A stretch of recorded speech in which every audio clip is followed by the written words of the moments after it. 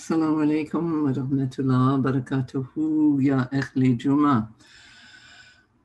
May Allah shower blessings upon each of us and upon this beautiful gathering today, following the amazing sunnah of Rasulullah sallallahu alaihi wasallam and the gift to his community to meet on Friday and gather together to receive divine inspiration. Alhamdulillah. I'm going to go back. Last Jummah, if you recall, we read the entire first hadith called "O My Cherished Servants" in the 101 Diamonds, and talked a little bit about that. And I thought it would be interesting because each of those verses is so rich to go back and talk about each one. So we'll see how that works out today for every Jummah. And I want to also thank our brother Shweb for, every Friday is Friday is wonderful, Shweb. And if I don't say something, doesn't mean that I don't think so. Alhamdulillah, it's amazing. It's like diving together. It's like we're being deep divers in the ocean. It's the ocean of Allah and witnessing all these amazing beings in those depths. So thank you. Salatu wassalamu alayka ya Rasulullah, salatu wassalamu alayka ya Habiballah, salatu wassalamu alayka ya Sayyid al-Awwaleen wal-Akhirin, wassalamun ala al-Mursaleen, walhamdulillah Rabbil Alameen. We send our peace and ask Allah to shower peace upon our beloved Master Muhammad sallallahu alaihi wasallam and the Ahlul Bayt and the companions and the followers, the inheritors, and upon our beautiful lineage of Hazrati Pir Amina Taslima, his mother, upon Musafir Effendi and Faruddin Effendi and Sheikh Noor Effendi and all the saints and sages who have enriched this creation, enriched the hearts through their existence. Amen, amen, amen. And we ask for guidance in our khutbah. And so, as I mentioned in the beginning, I'm going to make the topic of our khutbah today the first verse of hadith number 1 in 101 Diamonds. Hadith is called "O My Cherished Servants." Muhammad the Messenger, may Allah bless him and grant him peace, once transmitted these words directly from the Most High. Hadith Qudsi. And the first verse says, "O my cherished servants, as I have made injustice unlawful for me, so I have made it unlawful for you. Be not unjust." MashaAllah. That's Alhamdulillah. So let's look at this. This is a huge offering of Allah to us. And as we mentioned last time, in this very majestic hadith, Allah is yet is both, you might say, humbling us to know that we are simply servants. That's our ultimate station, you might say, and yet exalting us by letting us know that we share this with Allah, so that I am not unjust, so and you be not also unjust. Be like me, in other words. So we know in that Allah reveals that Allah is never unjust to the servants. So that, what an important revelation, just that, because, some the limited thinking and reaction sometimes to the difficulties of life is that, God must be unfair, or why did God do this to me? Why did God? Or if we witness, of course, things happening on the outside, atrocities, calamities, landslides that bury villages and things. Our limited mind might start to question, and it's very painful, of course. But Allah says, I am not unjust. And so not only is Allah not unjust, in other words, not even by the point of a date seed, so not even by the tiniest, minutest, by the point of a date seed means the most minute possibility for a fraction of a fraction of a fraction of injustice to creep in to any of Allah's actions. And also actions toward the servants. But Allah is also the one who overlooks and is the generous and is the merciful and the most merciful of the merciful. So we don't just stop at justice, but you might say, we could say that Allah's infinite, boundless mercy is part of Allah's justice, which sometimes justice is compared to a balance, a scale.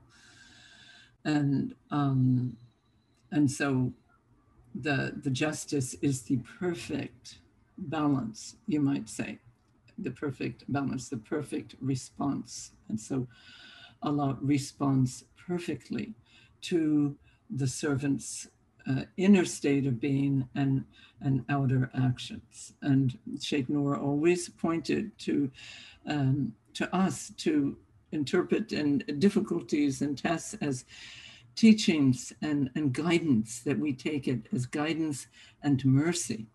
So there's only mercy. And that's revelatory for humanity. So we do not stay in a mode of complaint or imagining that the Creator is uncaring or not seeing, or, which are some of the imaginations that people have had and still have. And so how necessary to have this Quranic revelation and, the Abrahamic revelation and other true revelations, which correct mistakes and that can come in to one's relationship with God. So Allah says, so now we know Allah is just and has commanded justice for Allah. And now we are not to be unjust, we are to follow that. So of course it's very different for humanity to be just. What does it mean for us to be just? There are maybe three main fields of where we can bring justice. One is toward Allah. Allah is just to us. And are we just toward Allah? The second field is just toward ourselves. Can we also bring that same justice and that balance toward ourselves? And the third is, of course, toward all other beings, the close ones, intimate, the family, the companions, and then all the creatures in the world, down to an ant and maybe beneath that, but an ant is at least something we can see.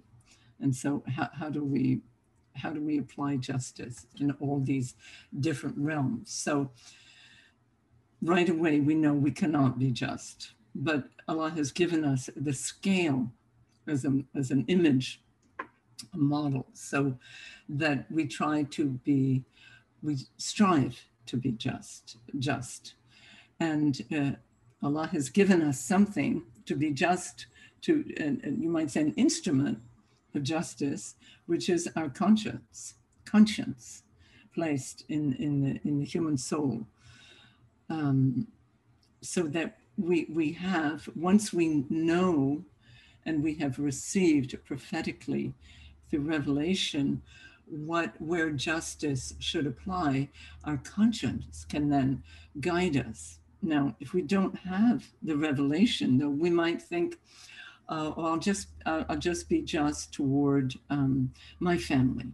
or my tribe. You know, this is very, very common, as we know in human history.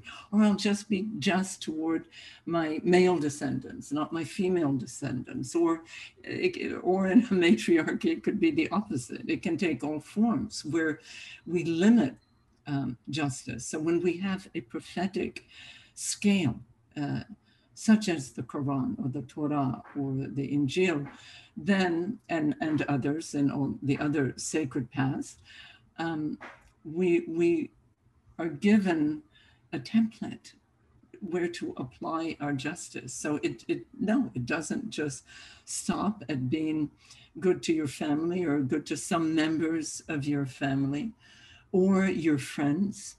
It extends to the entire creation, justice. And it is both an external thing and an internal thing. In other words, how we think of each other is part of being just. And something I read recently, meaning yesterday, on this whole affair of what we, familiar with the accusations that the voting was rigged and all of that. And then, of course, this whole movement and call to people to oppose it and to become incensed that it was rigged. And yet, evidence, it was investigated and it was shown, and I've read actually that it's one of the most secure voting procedures that has occurred in recent times. So the person who wrote this, I think he was, I'm not sure if he was a commentator or actually a person of government, but what great insight he said. So it's not just one political party should be so upset with the other or one group of people upset with the other. What he detected was that it was the real error here is that it demonstrated a complete disregard for other people. And so that, a kind of deafness toward what people are telling you or what a group of people. So this so-called imagined group of people won, and then the other group of people are imagining that these are thieves and prevaricators. But what I loved, and I thought, what wisdom in the sayings of this person was that in a sense, a kind of root or getting close to the root was a complete disrespect for your fellow human beings. And how sad. And that is the truth. And that is why, we're lacking guidance as a whole society. We're lacking spiritual guidance. And maybe there's no more a common spiritual language, so we have to find our way using all of our, multiple spiritual paths but to out of that, sort of extract spiritual values that apply to all of us. And that's, of course, very possible and doable and should be done. So that's a case of injustice, of one person toward another or a group of people.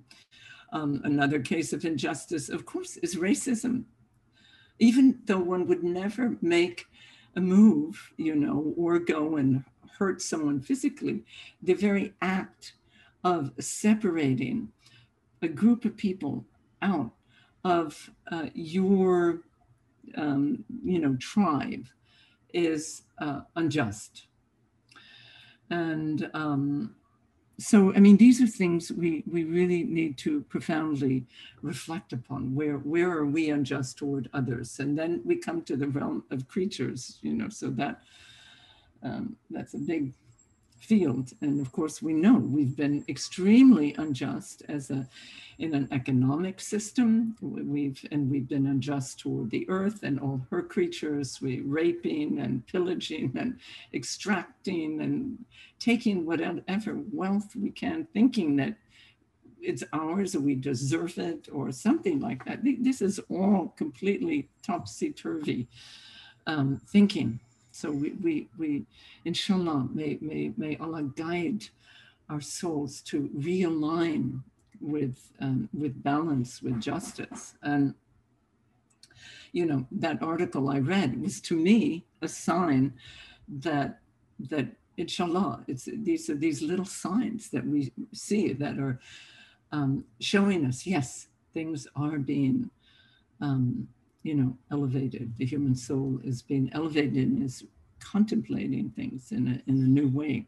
I mean, I've never come across something like that from a non, you know, maybe religious person. So the other place, well, so I mentioned creatures, you know. So Effendi used to tell wonderful stories about the starving dog, and he himself told a story of his own experience where he was out. He loved to take his dervishes out, you know, on picnics and little trips here and there. And they were having lunch and they had all just had lunch. And all of a sudden, this powerful hunger came up in him. And he ordered a whole other plate of food. So, well, okay, it's the Effendi, you know. He's a big man, he must be hungry. So the plate came, and just as the plate of food came, this starving mother dog came with the big tits hanging down. And immediately he realized this food is for her. You know, it's not for me. Allah gave me that hunger so I could feed her. Yeah, so alhamdulillah, how beautiful, you know, his own sensitivity to the creature. And he would tell stories about the dog and the man in the desert, and how a man, a traveler, came upon a well, and the traveler was very thirsty, and he saw the dog was there, you know, also dying of thirst. And so the traveler, who was banned by his city, his town or something, they put him out because he was such a bad guy. But when he saw the dog, all of a sudden this compassion rose in him, and he took his hat and he climbed down the well and got the water and gave water to the dog. So alhamdulillah, Allah forgave him everything and included him among the righteous. I've told the story, and Effendi's story of one of the sultanas who was known for building mosques, you know. And as she was surveying one of the mosques being built, and she saw an ant caught in the fresh cement. And so she reached out her cane, she was elderly by that time, to allow the ant to get out of the cement and save the ant. And that night in dream, it was shown to her, for this, I will give you paradise, for saving the ant, not for all the other works you've done. So I have to say, my husband Ali is a tremendous savior of creatures. And one day I came out and he was battling to save thousands of ants that had fallen into the pool and kept rushing toward the pool, strange enough. And he was just lifting. He spent a couple of hours really trying to, you know, save them. So how many paradises? Thousands of paradises. The other field is ourself. Where are we unjust toward ourself? You know, we have a saying now that's come out of contemporary therapy, you know, of betraying oneself, which is it's a very good phrase, that we can betray ourself, our true self, of course. So we are being unjust toward our true self. And that's something where we need all of those areas. We need a sacred path, the holy way of life. And that might be the most hidden one, and the one maybe where we attain the latter part of the path. And by being just toward ourselves, we are being just toward Allah, because only Allah is there beneath this cloak in this heart. Only Allah is. Sheikh Noor had a phrase where he would say, betray love. You know, yeah. How many times have we been unjust toward love? I mean, it's the same thing, maybe, as really being unjust toward Allah, toward the creatures, toward our families, toward ourselves. Whenever we give in to, you know, negative impulses and betray love. So, alhamdulillah, I think that's just a tiny drop, a drop of the drop from that first verse, and inshallah, may we become more true and more just. And of course, I want to say one last thing, that we can only be just according to what we know. So if Allah only takes us to account for what we know. So if we're ignorant, then, you know, it's one kind of evaluation. And if we know, if we've received teachings or we're part of a path or a religion that has all these wonderful teachings, and we're not applying them, that's another matter. So to apply what we know, and that's not easy. You know, it's like speaking the truth. There we have a tongue, and we have knowledge, and we know what's true, what's not true, again, according to our level. And if we say what's not true, you know, that's a weighty thing. So when we learn, we have to apply it. Allah says, if you apply what you know, I will give you more. I will give you more. So inshallah, may we be among those who apply this oceans. But again, we can only apply what we're capable of. And that's where Allah is the just and knows what we are capable of. And Allah's, as an example of Allah's justice, Allah says, I do not give you any burden beyond what you can bear. So we don't actually know we can bear. Allah knows. Allah is the knower. So not knowing is a good way of being just, to admit that we do not know. How that's, you know, and yet some things, whatever we know in a relative sense, we should apply, inshallah. But that's the struggle. So Amin, Amin, Amin, and may Allah support us and help us and make us falah, make us fulfilled and happy and successful and victorious. Allah make us with the victorious and the Siddiqs. Amin, Amin, Amin. Al-Fatiha. Allahumma salli ala Sayyidina Muhammad wa ala ali Sayyidina Muhammad wa salli wa sallam. Bismillahir Rahmanir Rahim. Alhamdulillahi Rabbil Alamin. Ar-Rahman Ar-Rahim. مالك يوم الدين إياك نعبد وإياك نستعين اهدنا الصراط المستقيم صراط الذين أنعمت عليهم غير المغضوب عليهم ولا الضالين آمين. I want to give example of being unjust to Allah is, of course, being unjust to others, being unjust to ourselves is being unjust to Allah, but also being not grateful, for instance. Is an example of injustice toward Allah, being not grateful to our beloved Rabb and our creator and sustainer and preserver and guide. So whenever we fall into ingratitude, we are unjust. And there are, of course, deeper levels, let's say not witnessing Allah, forgetting, becoming heedless, that's a kind of injustice. Following becoming distracted, distractions, entertainment, falling head over into entertainment is a form of injustice, really. toward Allah. And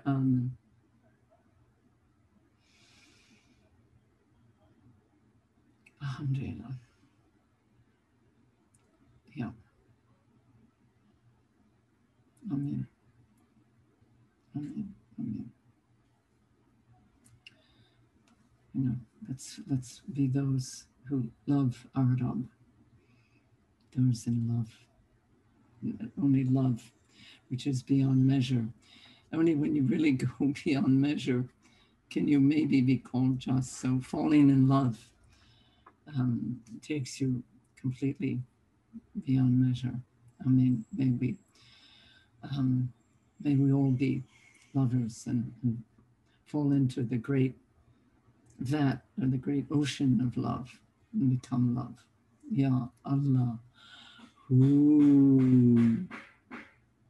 Alhamdulillah.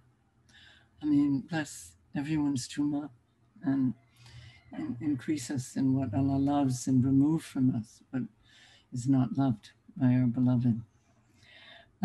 It came to me very clearly that maybe the biggest injustice toward Allah is not knowing that Allah is the All-Merciful, or not, how do you say, affirming, or not, is the All-Merciful and the All-Forgiving. And because forgiveness has to go with justice. I mean, it's clear that we cannot be not unjust. Allah is even kind in the sense, instead of saying be just, which is of course impossible for us, be not unjust, which is more possible. It's a little softer, but we can't even be not unjust. So then Allah says, know that I am the all-forgiving in that same hadith. And that giving justice to Allah is to believe in Allah as the most merciful of the merciful and as the all-forgiving. So we always have hope on that, not in a kind of blithe way or just a self-assuming way, but as a hope, as an aspiration. So that Allah covers us, Ya Sataru, Ya Satar. And so we appeal to those. We don't usually appeal to the justice of Allah. We appeal to the most merciful of the merciful, and to the cover of our incapacity, and to the kind and loving friend. So, alhamdulillah. So let's at least have that justice toward Allah, to know Allah as the most merciful of the merciful. And that's such an amazing path. Alhamdulillah. So, Assalamu alaikum. I don't know the secret heart of our peers, Al-Fatiha. Allahumma salli ala Sayyidina Muhammad wa ala ali Sayyidina Muhammad wa salli wa sallam. Bismillahir Rahmanir Rahim. Alhamdulillahi Rabbil Alamin. Ar-Rahman Ar-Rahim. Maliki Yawmiddin. Iyyaka na'budu wa iyyaka nasta'in. Ihdina as-sirata al-mustaqim. Sirata alladhina an'amta alayhim. Ghayri al-maghdubi alayhim waladdallin. Amen.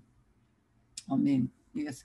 I mean, if there were pure cause and effect, well, you said the word grace, and that's really it. Then where would forgiveness come in? Forgiveness is what erases what might otherwise be the effect of our actions. Or Allah says, I forgive much.